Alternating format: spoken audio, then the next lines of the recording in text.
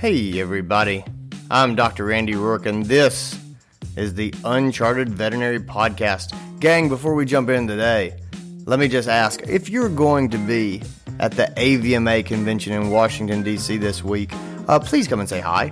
If you're an Uncharted member, you are absolutely invited to the Uncharted Hullabaloo Hootenanny and Shindig that we will be holding. Check the community for all the details. I would love to see your smiling face there. And if you're not an Uncharted member, I would still love to hear your voice and say hello. If you see me out and about in the hallways, always feel free to say hi. Let me know that you listen to the podcast. That just makes my day. If there's ever anything that we can do here on the podcast or at drrandyrourke.com or at Uncharted or anything to try to make your life and practice better, I'd like to know about it. We'll do our best, as always.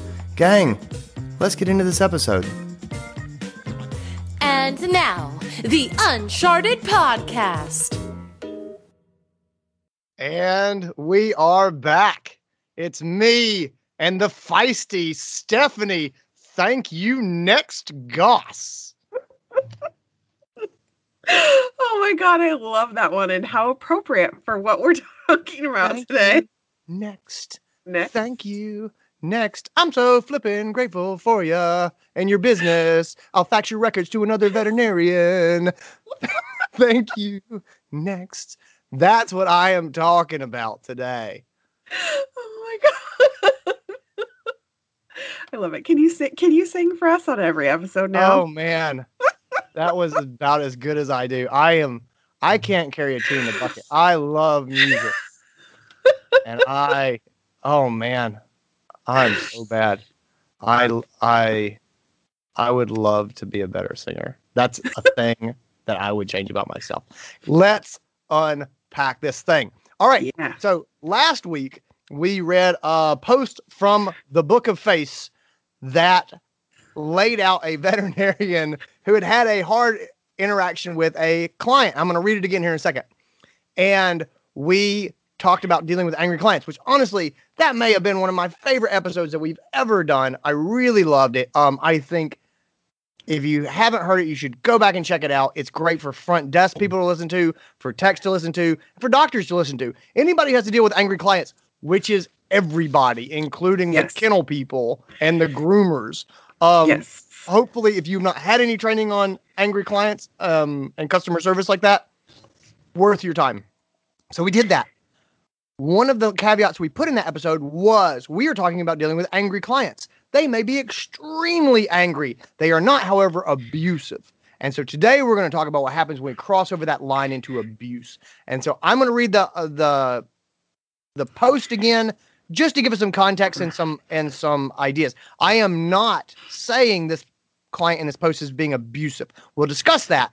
I'm not saying that. I don't want you to think, oh my gosh, this is an example of abusive client. I just really like having some examples that are like clear that we can work off of. So I like that. That's why I want to use this post.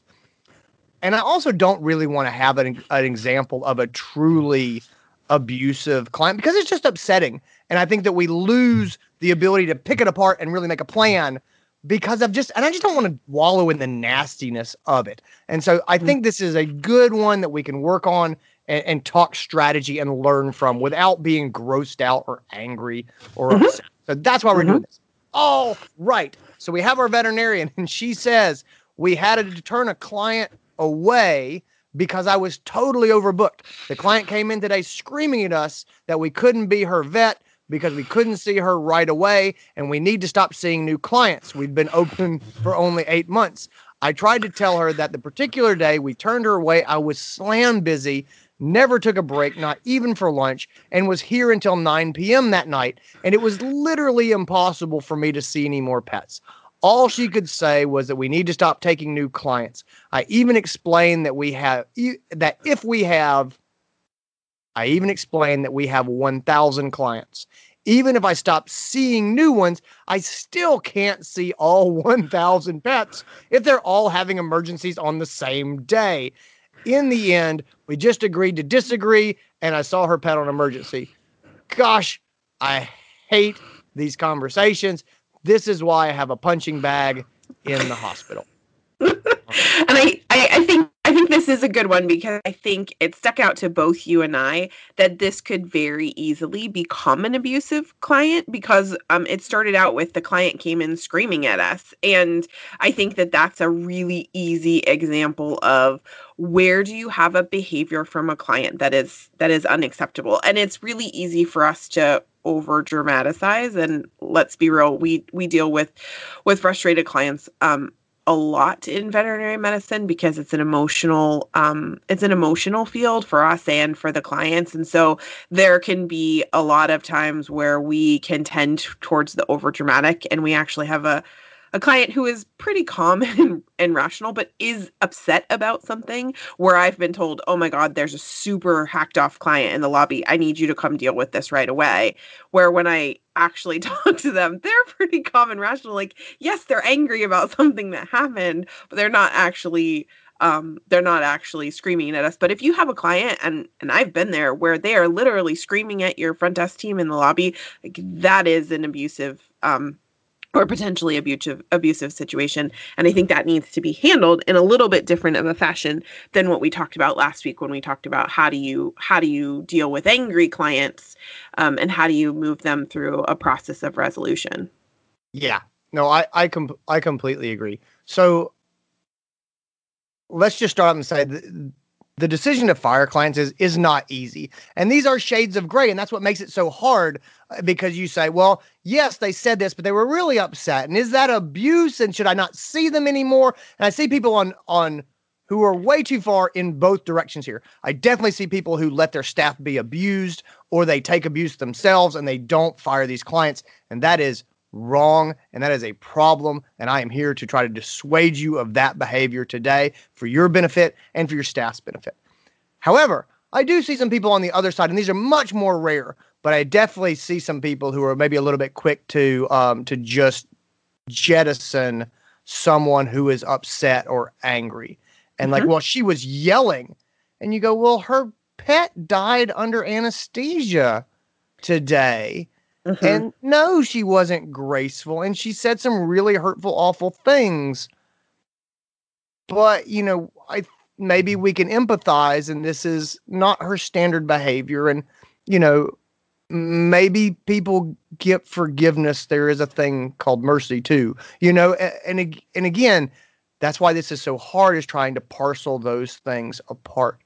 I always start out talking about angry clients, telling the story of I met this veterinarian, and he was in Texas, and he was at the end of his career, and he came up to me and he said, I've been a vet for 50 years, and there was one client I couldn't reason with.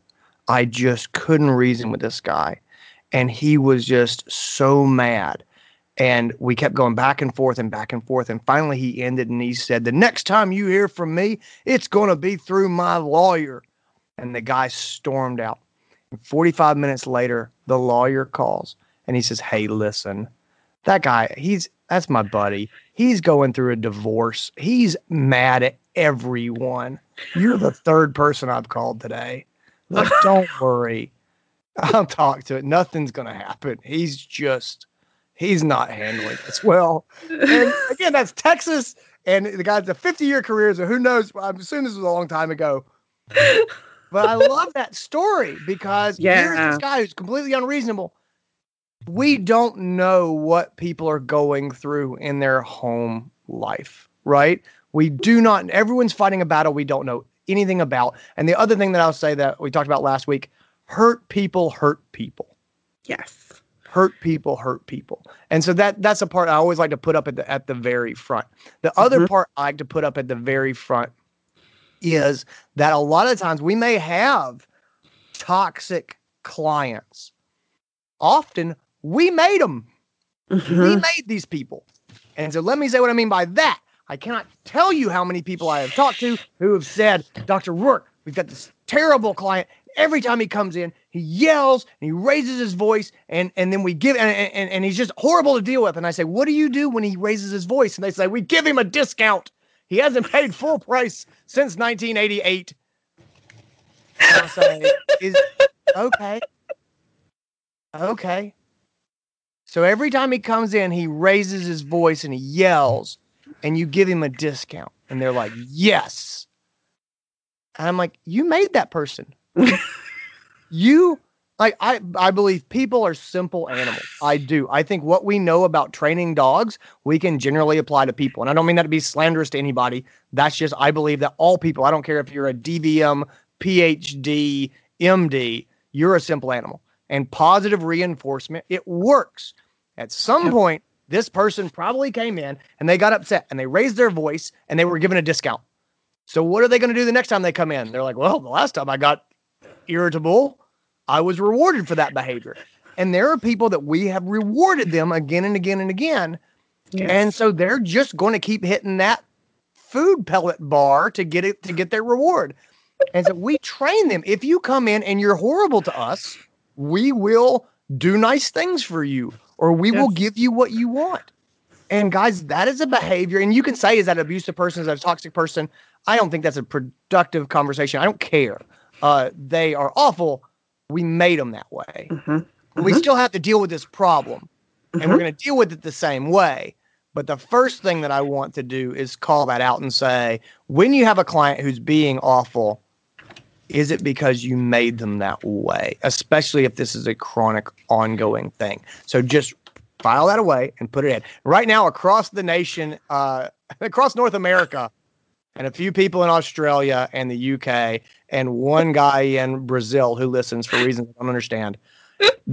A lot of people's heads just exploded because they had the toxic client they hated that just drives them nuts. They're like, oh, we totally made that guy.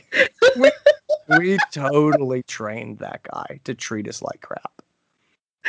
Oh my God, it's totally true. It's totally okay. true. Those are my go-to things that, like, just put them on the table before we get started because they are important. Do you have any high-level headspace things to add to that?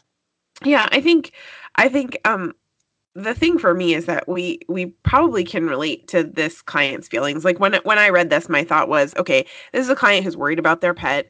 Like you said, sometimes they're scared. Sometimes you have a pet who dies under anesthesia and that owner is scared. They are fearful of the care that their pet received. They are fearful of anesthesia.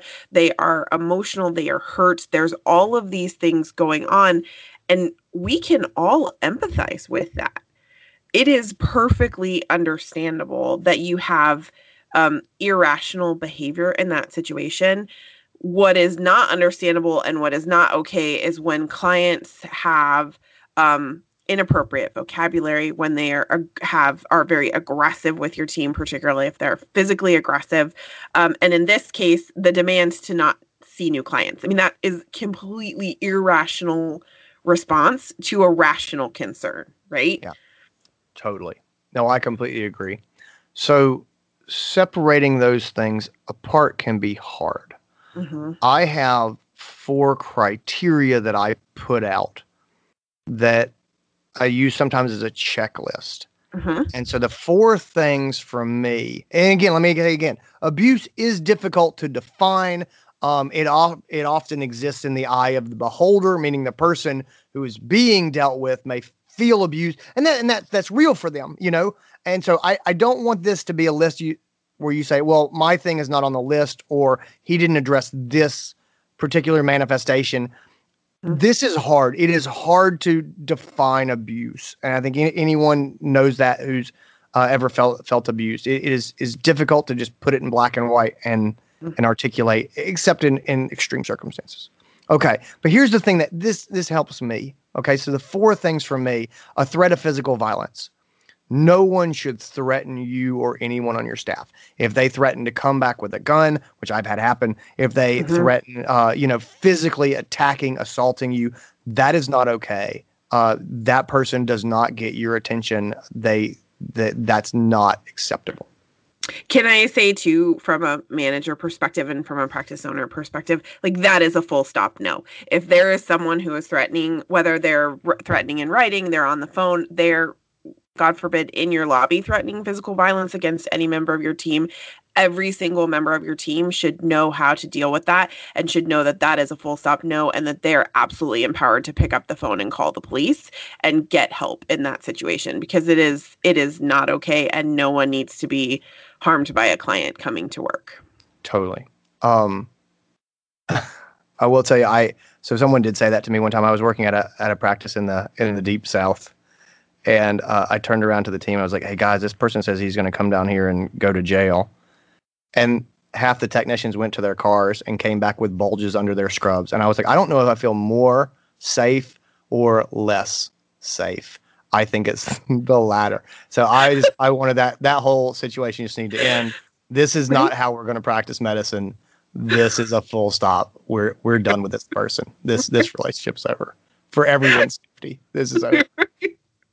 So I love living in the South. I love it. But boy, whew. I mean, I remember the first time that I had a conversation with a team member who was like, "Oh yeah, I have a gun with me at work," and I was just like, "Oh man," and I never really thought about it that way, but I think from a management perspective, even if I am in a state where that is an acceptable choice, and I want my team to feel empowered, and if that empowers them, great. And I still say that this is a full stop situation where you need to involve professionals and leave it to the professionals. And so I want every member of my team to feel like that. I don't want them to feel like, well, we didn't call the police because you weren't here and we figured you were the one who had to call, or one of the doctors had to be free to call. Pick up somebody there. You need to have a code. You need to have a plan.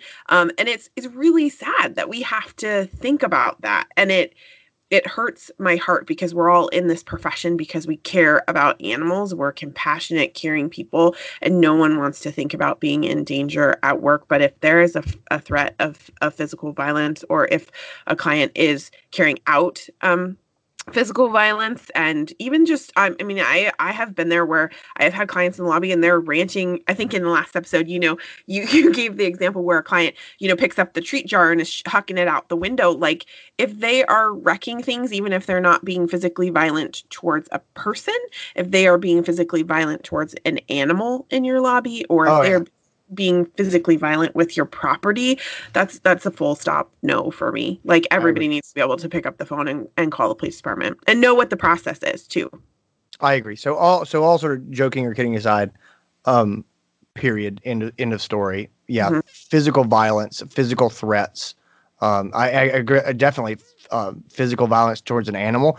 I'm calling the cops. I'm also calling animal control. Yeah. Nope. So that's number one. So that's number one. So what's number two? All right. Harassment using vulgar or inappropriate language. And this is the big gray area. Mm-hmm.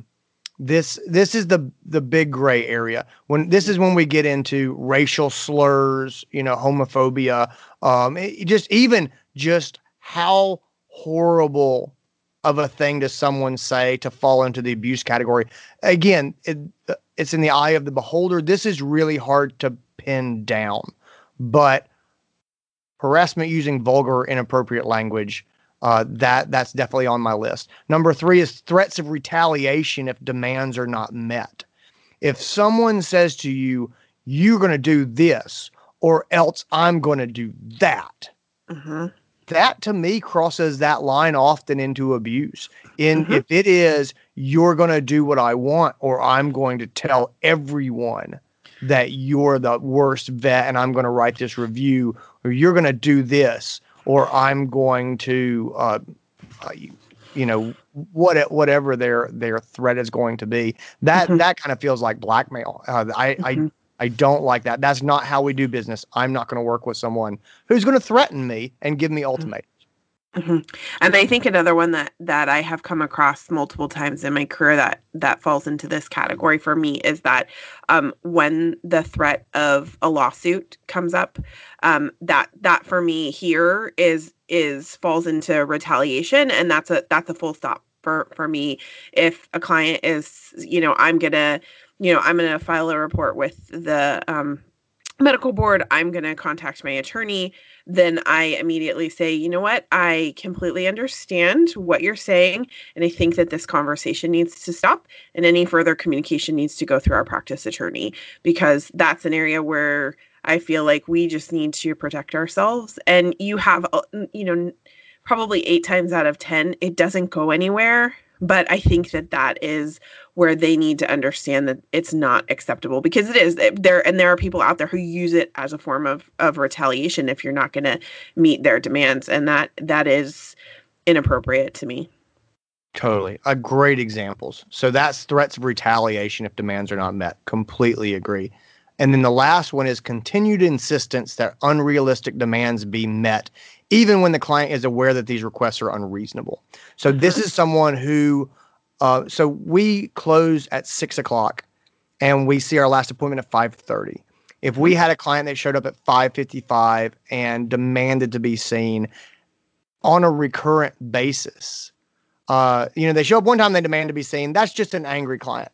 If this is something where this person is going to demand to be seen at unreasonable hours, or they're pitching a fit because we won't come out to their house or whatever, and they are being told this is not reasonable and they continue to push these things, at some point, it is time for us to sever our relationship with this client. Mm-hmm. Mm-hmm. And I think this, for me, this one is a really good example of where the example that we are using in this case, the client was not abusive, right? So Right. She did give an unrealistic demand that you stop seeing new clients because you couldn't see her vet. But the vet said, in the end, we agreed that we were going to disagree, and so I think that this client probably was not in the abusive, I would fire them category, because, I would guess that when walked away from the situation and calmed down, any rational person would be like, maybe that was kind of an unrealistic demand. So I think it's the continued insistence is the important part of that. Exactly right. It's the ongoing, this is a problem every time this person comes in. That's exactly it. So those are sort of my 4 criteria. The hard part, as I said, this is really in shades of gray. One thing that has helped me get my head around, where are we? Is this an abusive client, or is this a toxic client that should be let go? Even if they're not necessarily abusive, there are sometimes we want to end our relationship with certain clients. And one of the ways that I can get my head around that is looking at the fallout from when that person comes. So it may not even be what they do when they come in.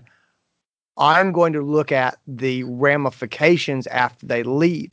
And so if you're dealing with a client that is causing distress to you and your team, right, that's a problem. The psychological toll of dealing with an abusive person, it varies individual to individual, but it's important to remember that even if a client's threats don't upset you, if they're giving your front desk anxiety or giving them problems, that's something you need to deal with. And so you may be someone who's comfortable with confrontation.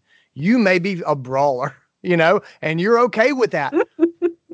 But if your technician is the one who gets hammered every time this person comes in, and she's not that way, you may be standing by and letting her be abused. Like, you may be letting her be damaged. And you're like, oh, that wouldn't bother me.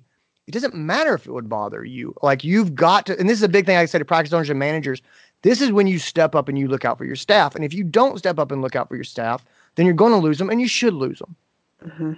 And I think this is one that's often hard for managers, because it is very much a shade of gray, and it's like, well, is this really how it's coming across, or is it one person's perception of the situation? And so for me, this is a gray zone where I tend to try and talk to the team as a whole. And if I have more than one person who is like, yeah, this client is a total jerk, it it's a lot easier to flip that switch and say, I'm going to fire this client. But even if it doesn't feel easy to you, I don't think that you can ignore their concerns. And I think that there needs to be a discussion with that staff member who's feeling that way so that they feel supported and that they feel heard, because they are just as important, if not more important, than how the client feels in this situation.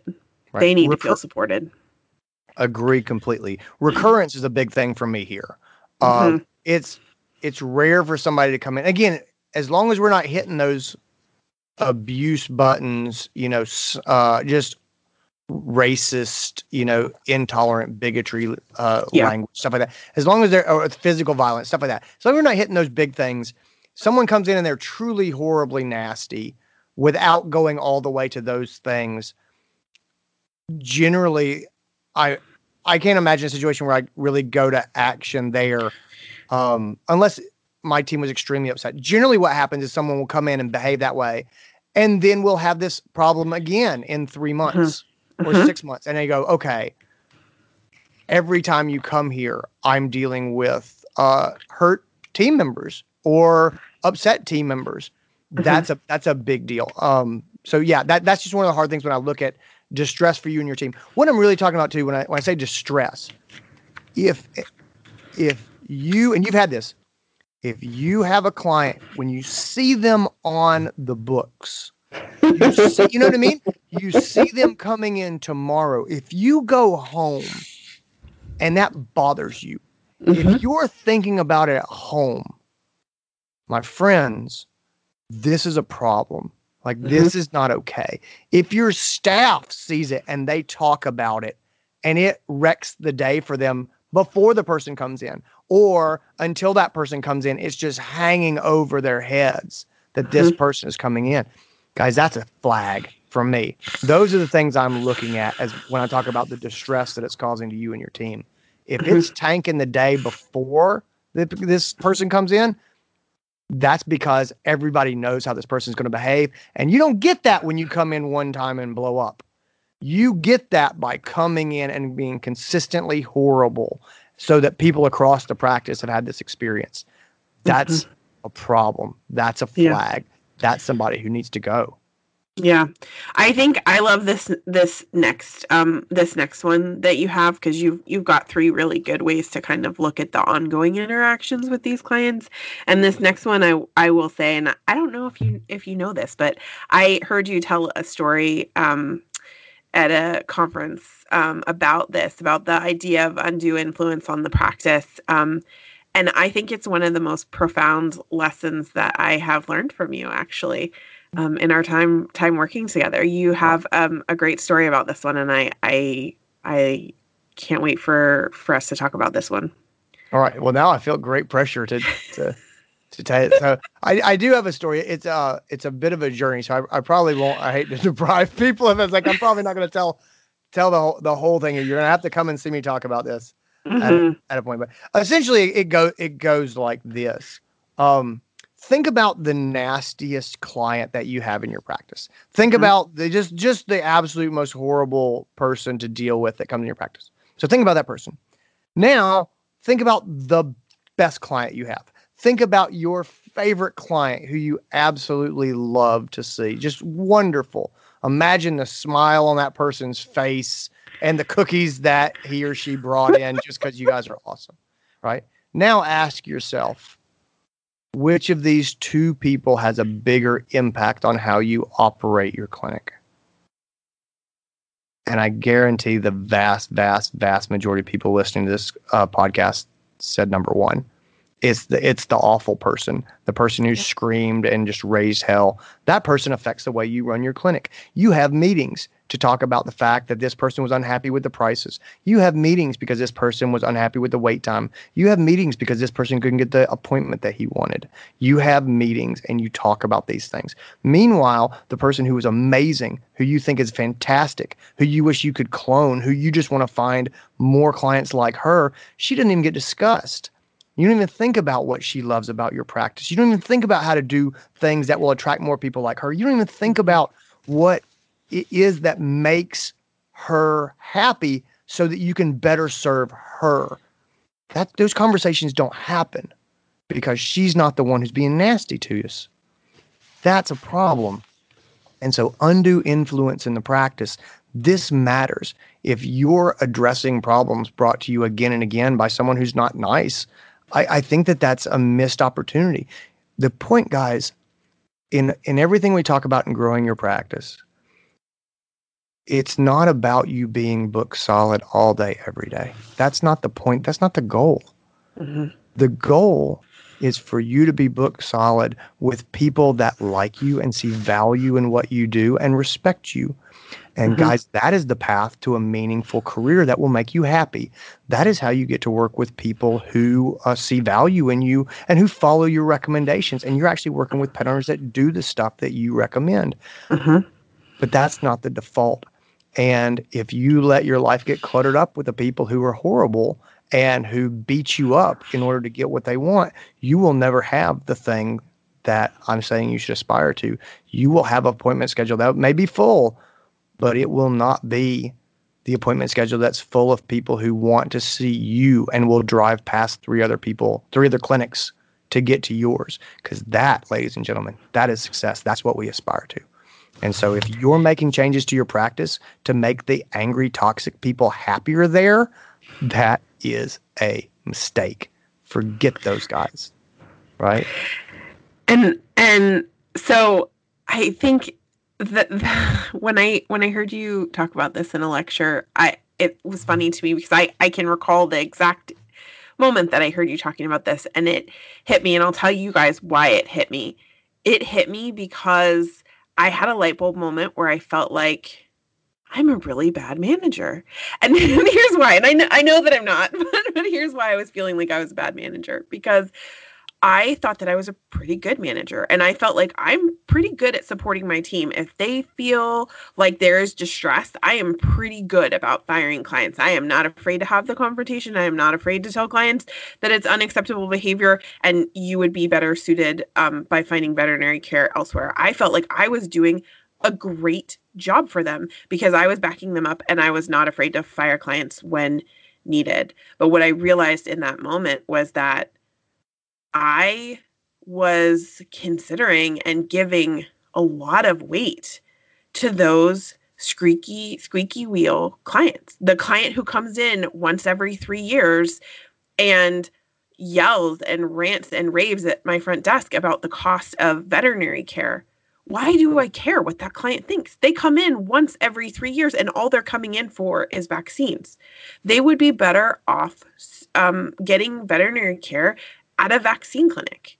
And that's a real hard and fast truth. And that was really hard for me to think about, is like, why am I caring what this client thinks when I have, Mrs. Jones, who comes in and brings the entire team donuts from our favorite donut store in town because she was here and saw how chaotic it was yesterday and just wants us to feel better about how the rest of the week is going to go. Why don't I place more value on how can I better serve those clients? And that was super, super eye-opening for me. Yeah. You can't be all things to all people, so own it. And be all things to the people that matter. That's the game. So yeah, that's the second part of sort of assessing the clients that we have. If they cause distress to you and your team, undue influence to the practice. And the third one is if they're creating an unpleasant experience for other clients. If you have clients who come in, I'm not saying they're being abusive to other clients, but I'm saying that every time they come in, they upset other clients. Or if they're, I remember seeing this guy one time who was in the clinic and he had his dog on a leash and it was a big dog. And I don't think the dog was being aggressive. I think he just wanted to play with other dogs. And there was a very nice pet owner checking out, and this guy comes out and his dog tries to get to the other dogs and he starts screaming at the other pet owner to get out of the blank way. And I was like, that's it. Nope, nope, nope, nope. You cannot negatively affect the experience of other people. If you want to come in and be a jerk, we'll deal with that. But you do not get to turn off other clients so that they're not going to come back. That is not damage that you are allowed to do to my practice. Yeah, I mean, I think that this one is an important one to think about as well. Like we talked in the last episode about needing to remove the audience from these kind of clients. They're the same kind of clients who, when they come in and they're voicing their displeasure with how things are going, are like looking left and right, trying to see who in the lobby is paying attention to them. I think it is so important to think about what the experience is like for those other clients when this client is involved. And if that's the kind of client they are, if they're seeking an audience, or they inadvertently or intentionally are causing harm to another client's experience, like, I think that has to have a good amount of weight. And I love that that's part of your system. Yeah. So those are sort of the things that I'm looking for. So we sort of walked through the checklist of things that may trigger me to be like, yep, this is abuse. And we looked at sort of looking at clients that we have and sort of saying, have they crossed that line? Are they causing fallout that makes me believe that they are toxic and they are damaging our practice, and doing business with them in the future is actually hurting us? And so you sort of walk through that sort of stuff. And now we're to the point where, like, say you make that decision. And we say, I have a toxic client. Either it's because of something acute that they did, meaning they were threatening, they were physical, they said things that are just not okay. It's a one strike, you're out type thing. Or because I have this chronic problem. This person is always unhappy and everyone is upset or bothered when they're going to come in. It's time to dump them. It's time to terminate this relationship. And so headspace things, remember we always talk headspace before we talk tactics and strategy. Headspace for this is, I want to do this coming from a place of compassion. And that may sound nuts, but it's not. And part of it, this plays very well into being effective. I do not want to get mad and fire a client. Like, that's probably not going to go well. One of my sort of favorite sayings is, you can, getting mad is easy. Getting mad at the right person at the right time in the right place in the right way is impossible. And I think that that's true. So clear head for this and come from a point of compassion. This person is unhappy. They are obviously a hurt person.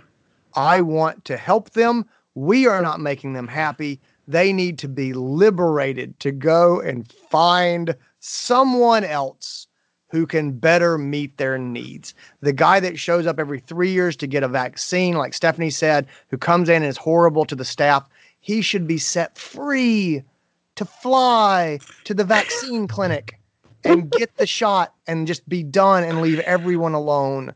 Like, that's what he should be liberated for. And so I'm serious when I say I want to come from a point of compassion. I'm going to make it about serving them. I want what's best for you. And that's not coming here anymore. And so I'm going to help you with that. I'm going to try not to make moral judgments about the person, right? I am not going to be like, I'm definitely not going to communicate this person is a horrible person. I always say, I try not to judge people's character. I try to judge the decisions that they make. And then when that person comes in and they're yelling, I don't want to say that's a horrible person, even though I've said that a number of times on this podcast. I don't want to believe it's a horrible person. I want to believe this is a person who is consistently making bad choices, and they have led us to a place where we cannot have a business relationship. And so I'm going to try not to make moral judgments, but rather make judgments on this person's decisions so that I don't escalate the problem. So I'm not going to say to a pet owner, you are an abusive jerk and I don't want to see your face again. Instead, I'm going to say something like, we don't allow people to use language like that towards our staff. We will therefore no longer be able to serve you as your veterinary healthcare provider. That's it. Again, it's taking the judgment out. Generally, there's two approaches that we use to firing clients, right? So one of them, it depends on the problem. It depends on how we got here. For the acute incident, this is the one where there is a zero tolerance policy. This person they're making threats, actual or physical. They're talking violence, racial slurs, aggressive or obscene language, stuff like that. Right? They come in and they just one strike, you're out. You're like, no. Yep. You are not coming back here. Right? In these instances, it's best to communicate a clear message that the client's behavior is not acceptable and that you're ending the relationship. Just Be clear and be concise. Do not attack them as a person. Do not argue with them. Do not give them an extended explanation. They don't deserve that. They don't mean it. Say it, mean it, be done, right? Mm-hmm. Deliver the message in writing if you can, because it's got an extra benefit of documenting your position. And also, it's not putting you in a place where this person can attack you again. So I love an email or a letter that says, this is our decision. We are not going to be your veterinarians anymore. You've got it documented. You know when you sent it. And I hate to even say this, but alert law enforcement if you need to. Don't mess around. Mm-hmm. Yeah, I think this is where a lot of times, particularly if the client is in the building, it's a lot easier to think about how do we deal with this if we're entertaining a client over the phone, or we're having to make a phone call to them, because we have the ability to get in the headspace and think about what we're going to say. But when you have a client that is being confrontational, I mean, even if they're not threatening violence, if they're being confrontational in your lobby and you need to ask them to leave, it's hard sometimes to react in that kind of situation. And I think you were so right on when you said you just got to be clear and concise. And I have used giving them two choices. I'm giving the choice of I cannot allow this behavior to continue on in the practice. I need to ask you to leave. And usually they, when someone is that irrational, there will be some sort of response about, well, you have to take care of my pet or whatever. And I'll say, I understand that that's what you want, but you have a choice right now. You can either leave, or I can call the police and they can come and escort you out of the practice. But either way, I need you to leave the practice. Like, you need to be very clear about what it is that you want from them. And then even if they leave, even if they're like, fine, and they storm out, like a lot of times I talk to managers and they're like, this situation happened, this client went off the rails, they stormed out of the practice. My next question to them is, what is your follow-up? Because there has to be follow-up to that. There has to be some sort of in writing. I like email and I like sending a certified letter, because like Andy said, then you have documentation and proof, should it come to that, about what steps you took in documenting everything in the chart to say, hey, we can no longer serve as your veterinarian. Here's a copy of your records. I hope that, you're able to seek care for Fluffy elsewhere. Yeah, I agree. And in some cases, if the person is wildly irrational, you may just sort of be conciliatory to get them to leave and then follow up later and say, hey, this happened. We will no longer be your veterinarian. It's up to you. If you have, I'm imagining a 6'4", 250-pound guy that's throwing chairs. And maybe the best thing is to stand up. And again, it's purely with the situation. It may be to say you need to leave, or obviously at that point you're calling the police. It may be something where they're going to scream and I'm going to try to get them to calm down, and they storm away. And I never had to actually ask them to leave, but I'm still going to follow up. Even though I didn't ask them to leave, I'm still going to follow up and close that door. Yes, absolutely. So that's the acute problem. The big takeaways from me: be concise and be done. Say, this happened. This is not acceptable. We will no longer be providing you with services. Please let us know where you would like your records sent, or you may stop by and pick them up. Bam. Done. Signed. Don't debate it. Don't discuss it. Don't get into the weeds with them. Be done. Right. If they had question, if they come back, it's what's called the broken record defense. I teach this a lot when I do social media, when I talk about, cyberbullying, online shaming, things like that. Do not let them draw you into a big discussion of this. Stick to your points. Know what they are. You did these things. That is not acceptable. We are not able to service you and your pets anymore. Please let me know where you would like your records set. That's kind of freaky. It's like we're reading each other's minds, because that's what I was that's what I was going to say. I was going to say, don't argue. Just repeat yourself. Say, I understand that I need to ask you to leave. Keep it clear and concise, and just repeat yourself over and over. Yeah. It's like I said, it's the broken record defense. There's two reasons we do that. Okay. So number one is it hammers that message home because that's Mhm. all that you will Mhm. say.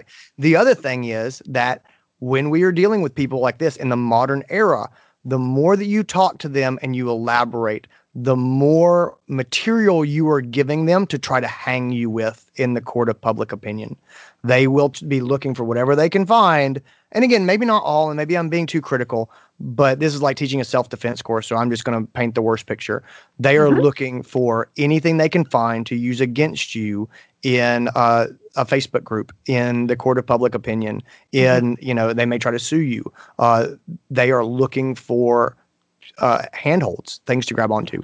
Don't give Mhm. it to them. Nail your story down, repeat it. Don't get drawn off of it. So Mhm. that's the acute problem. That's the client, the Yeah. one strike you're out.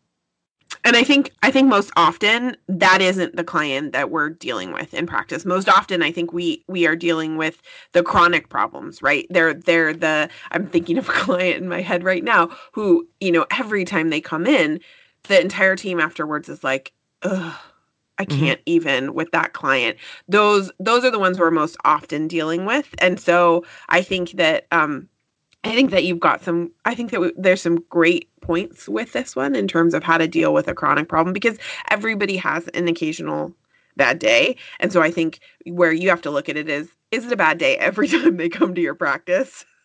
Yeah. Because if that's the case, this is how you're operating now. Like you are creating that client, and so you have to make that judgment call of did their pet die under the table and it on the table, and it is completely understandable that they had an irrational response and they, lost it when you were talking to them about it?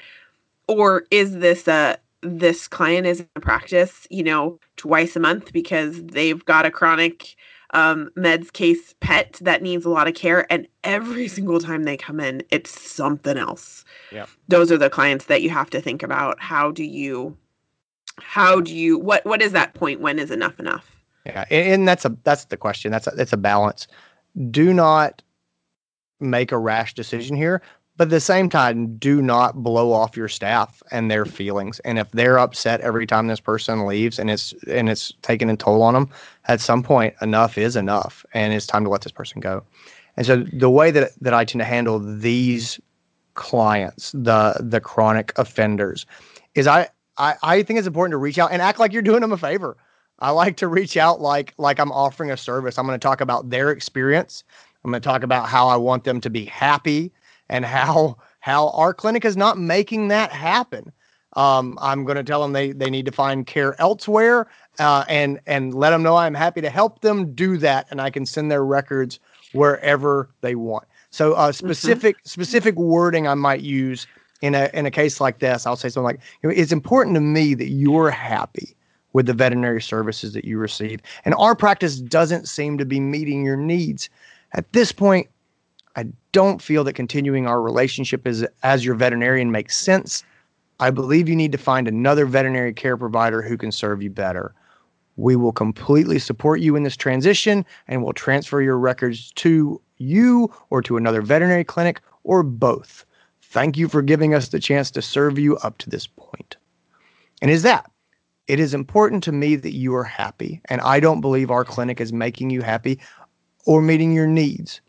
At this point, it's time for you to find another veterinary healthcare provider, and I am happy to support you in that. And granted, depending on the individual, we may have to be a little bit more firm, but you get the general idea of how I make this about your needs are not being met.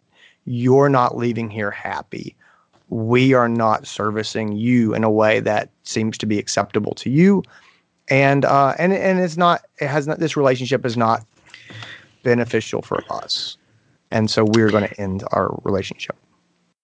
And so I guess one of the things that I want to talk about with this point is something that I see a lot discussed in my manager groups, which is like how do you make this call? Are you calling them? Are you sending them a letter? Are you doing a combination of the two? And I think that's where a lot of managers struggle is like, okay, we know that this is a chronic bad behavior client or a chronic the staff is just exhausted every time this client comes in because it's drama every time. What is the best way to handle this situation. And one of the questions that I usually ask myself and that I ask other people when talking about this situation is, as the practice leader, whether you're the practice owner, the practice manager, whoever's responsibility it is to deal with the decision making when it comes to firing clients, have you talked to this person and have you told them why their behavior is unacceptable? And if the answer is no, getting a letter in the mail or getting an email saying that you're fired as a client out of the blue is often going to give them that ammunition to go leave bad reviews on every online site possible, because you are blindsiding them. And that's where I think we often are too afraid to pull the trigger to fire clients, because we haven't had the hard conversation with them and we don't want them to feel like it's coming out of the blue. And so that's where I usually will call them and have a conversation with them and just say, hey, Mrs. Smith, I was having a conversation with Dr. Rourke, after your visit this week. It seems like when you come in, you are frustrated with the care that you're receiving, and I give them concrete examples that I have and let them know when you acted this way, when you use this language, whatever it is that is causing the problem, give them a specific example, and then let them know this behavior is unacceptable. We're gonna give you one more chance. And I sometimes will even just say, because everybody has bad days, and I totally understand that. And I hope that this was just a bad day for you, but I need you to know that this kind of behavior is unacceptable. And if it continues, we will no longer be able to provide veterinary care for you. And I let them know that it's coming. And then in that case, I have no problem just sending them a letter. If I wasn't there when they came in, if I wasn't there to take the phone call when they called hacked off about something, I don't have a problem just sending the "you're fired" letter if I've already had that conversation with them. But if no one has had that conversation and laid out the expectation for what kind of behavior you need from them, I don't always know that it's appropriate to just fire them, because I think that often hands them more ammunition. I agree. This is hard because we're talking about an abusive person, and no one wants to pick up the phone and call an abusive person. Now, let me walk it back. If we're talking about the acute incident and this person is physically threatening you, I don't think you need to get on the phone call with this person. I don't. 100%. If this is a person who has had bad behavior again and again and again in your clinic, I do agree that an email or a letter coming out of the blue firing them seems jolting. I think one of the things that makes this phone call, which you're talking about, which I agree with, one of the things that makes it easier is this, okay? Once you come to the place where you say, I am comfortable firing this person. If they never come back again, I am okay with that. That makes this call much easier, because now, what are they going to do? You're like, what if they scream at me? Then you hang up the phone and you send them a letter firing them, and you feel good. Like 100%. Revenge is a dish best served cold. Send on the email. Like that's it. You hang it up, you sleep like a baby, knowing that you did, like, they showed you again, this is the right decision. And so you do it. Sticks and stones, right? And so I do agree with that. When we go back to what I talked about at the beginning about, we train a lot of these people. A lot of times they're like children. They're pushing to see what they can get away with.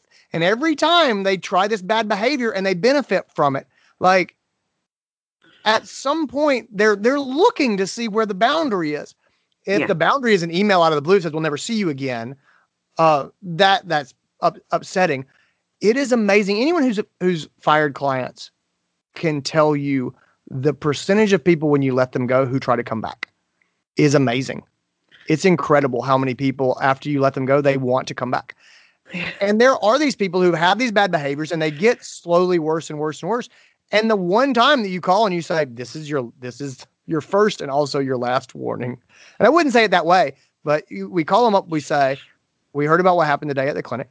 And the truth is our staff has a hard time recovering after some of your visits.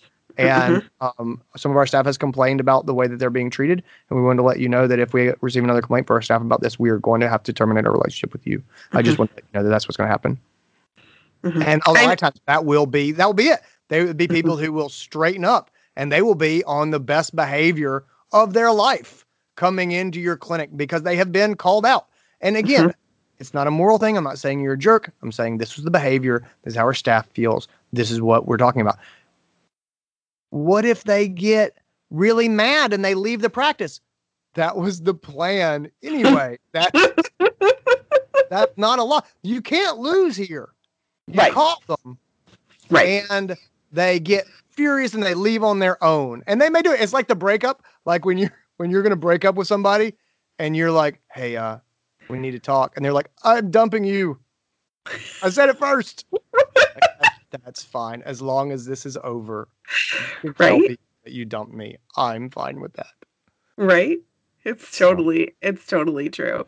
It's totally true. And that's where I think you need to document it, because I think you're totally right. It's amazing how many people will come back. And it's amazing to me how many times I get told about an incident with a client. And when I look up the client file and I look back in the history, I'm like, oh, this client was fired in 1999 because of this thing, and now we've let them come back. We're creating that monster. Yeah. Like, this is where we do ourselves a disservice, and we have to document it, and you have to mean it. You can't say to a client, okay, this is your last chance, and then keep giving them more chances. Like, you have to make that decision that this is okay and you are willing to fire them, and then you have to be willing to stick to your guns, because otherwise you are rewarding that bad behavior and you are creating the monster.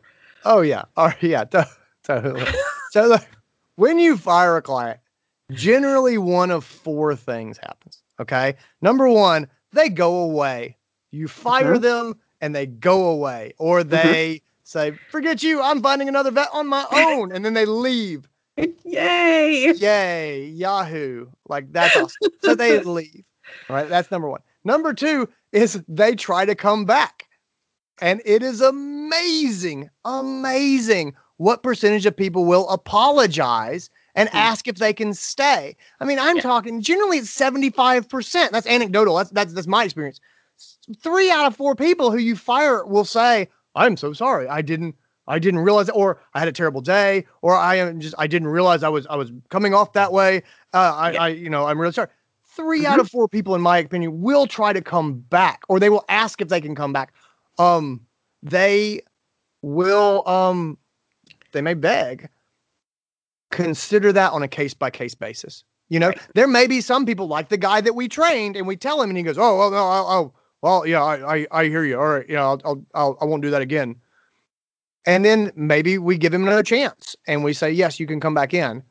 And then he's got a zero tolerance policy thereafter. You do this one more time, buddy. You step out of line, and you're done. But just know that a lot of people will apologize and ask to come back, especially if you don't attack them as a person when you make the split in the relationship.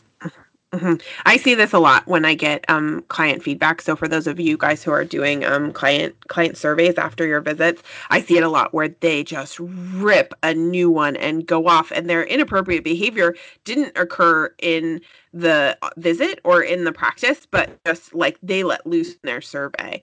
And when I call them and I have a conversation with them, and I just say, hey, I want to hear what happened.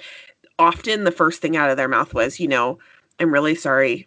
I was really, really upset when I was checking out, or I was really upset when I wrote that, and I've had some time to think about it, and I realized that was inappropriate. Like, a lot of times the apology comes right off of the bat from those kind of people. And I think that's really where you have to consider it case by case, because sometimes for people, it is a bad day, and it is a one-off. And those are like what I think are the acute situations that aren't like the acute full stop situations. They're the ones where you had a client who was just nasty to your CSR when they were checking out. And then, your CSRs told you about it. And I call that client, and I could be ready to fire them. But when they, tell me what it was that they were upset about, and you sense some bit of rationality in them, it could have been a bad day. They could be getting a divorce and they share that with you or whatever. Like those kind of things are the ones where you have to decide overall, is this a decently good client? And we had one acute instance, and so I'm still gonna set the bar. I'm still gonna tell them that this kind of behavior, and be very explicit in the type of behavior that they used. Give them a concrete example that this is unacceptable in the future, but you can give them second chances. Totally. And it's case by case basis. So number one, they go away. Number two, they ask if they can come back. Number three, they pretend that it never happened and they just keep showing up. And and that's exactly what you were talking about before. It's like in Office Space when they fired Newman, and he just keeps coming to work and no one turned off his pay. And so he's just drawn a paycheck for years after being fired. I don't think they actually let him know he was fired. But anyway, there are people, you will fire them. You will say, you are not welcome here anymore. And then 6 months later, they'll just book their wellness appointment and come in like nothing happened. And honestly, if they show up and behave themselves, we might go along with the ruse. That's really it. It's like they booked the appointment. They weren't supposed to, and they did. And they came in. And it's like, well, if this is what it took to get them to straighten up and fly right, we may just not speak of this incident and go forward. But again, zero tolerance policy, after that. And there may be some people who pretend it didn't happen and just show up, and their offense may have been so grave that you're not okay with that. And there may be people who continue to show up and be horrible, at which point we may need to set it up with a pop-up notification that tells the front desk not to book their appointments. And just to tell them. And I have, like, that seems bonkers to me. I have totally seen it. I have been in that situation, and actually it was a client who had been fired and there was an alert on their account, and I had a brand new CSR who was in training, and so she was brand new and she skipped right past the reminder and scheduled the appointment, and then nobody caught it until the actual morning of, and the client shows up, and then one of the longtime staff who knew exactly who this client was buzzed up to me and was just like, you're never going to guess who's here. And when they told me, I was like, oh no. And then I had to go in and have that conversation in an exam room. And I just let them know, I'm really sorry that this even happened. As I told you previously, we can no longer provide you veterinary care. We had a new team member who made a mistake and scheduled your appointment, but that, should not have happened. And I'm very sorry, but we cannot provide you care. And sometimes you have to have that hard conversation and it sucks. But that's where I think we need to do a good job about documenting so that we avoid that mistake in the future, because it is amazing to me how many people will show up and pretend like it never happened. Yeah, it is amazing. It totally happens. And so that's number 3. And then number 4 is the fourth type of fallout is they'll go after your reputation. And so what that means is that they'll retaliate. Someone who gets fired, they will get mad. And it's usually through online reviews or social media. They're going to go after you, and they'll write a negative review. So how do we think about this? And this is a real concern. A lot of people out there are like, I should fire this client, but they're going to tear me up online, or they're going to go say these horrible things. Okay. Yeah. At this point, I lean to some Buddhist teachings, and you guys may have heard me talk about this before. Ultimately, life is hard and life is full of suffering. And our greatest empowerment in this life is choosing how we suffer. And so how do you want to suffer? Do you want to suffer because this nasty, toxic person comes into your practice every 2 or 3 months and screams at you and your staff and disrupts everyone's day and makes them nauseous, and they're going to continue to do that for the rest of your career? Is that how you want to suffer? Or do you want to suffer by firing this client and having them write horrible things about you on the internet, which will disappear from everyone's consciousness, in a week? And if they write an online review, you will now have a 1-star review to go with your 37 5-star reviews, right? Is that how you want to suffer? And so pick how you want to suffer. And to me, retaliation is a thing. It exists. If the threat of retaliation is greater than the benefit of firing the person, then maybe you don't fire them. I have rarely ever found that to be true. Generally, when I look at the cost to me of keeping the person versus the cost of letting them go and risking them bashing me online, the decision is easy. The good thing is, if you have a type of person who is a toxic person, who is the type of person that you would want to fire, generally what happens is if they do post a negative review, they will exhibit the exact behaviors that got them fired from your practice. And every reasonable person who sees that review will say, oh, yeah, I see what happened there. That's what will happen is honestly the toxic people will leave a toxic review and rational people will look at it and see exactly what it is and put no weight in it. They'll take it with a grain of salt. That is what I have found to be true. Mm-hmm. And I think that's totally true. And I think about it when I think about Yelp, and I've had conversations with so many managers, and when Yelp comes up, it's like, oh God, Yelp. Okay.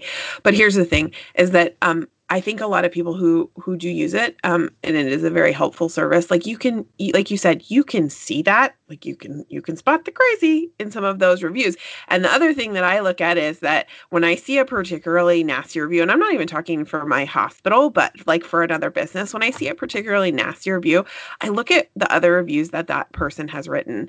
And if they're all awful, then it's a lot easier to discount what is being said. But if you have the person who generally has really good reviews and they clearly had a bad experience here, then I might take that under consideration. And so I think that's where we don't need to be so fearful, because they are going to exhibit those behaviors and they are going to paint themselves in that way, even if they go online. And like you said, if you've got a lot of good reviews, you should be able to absorb the one outlier without, any ill effect.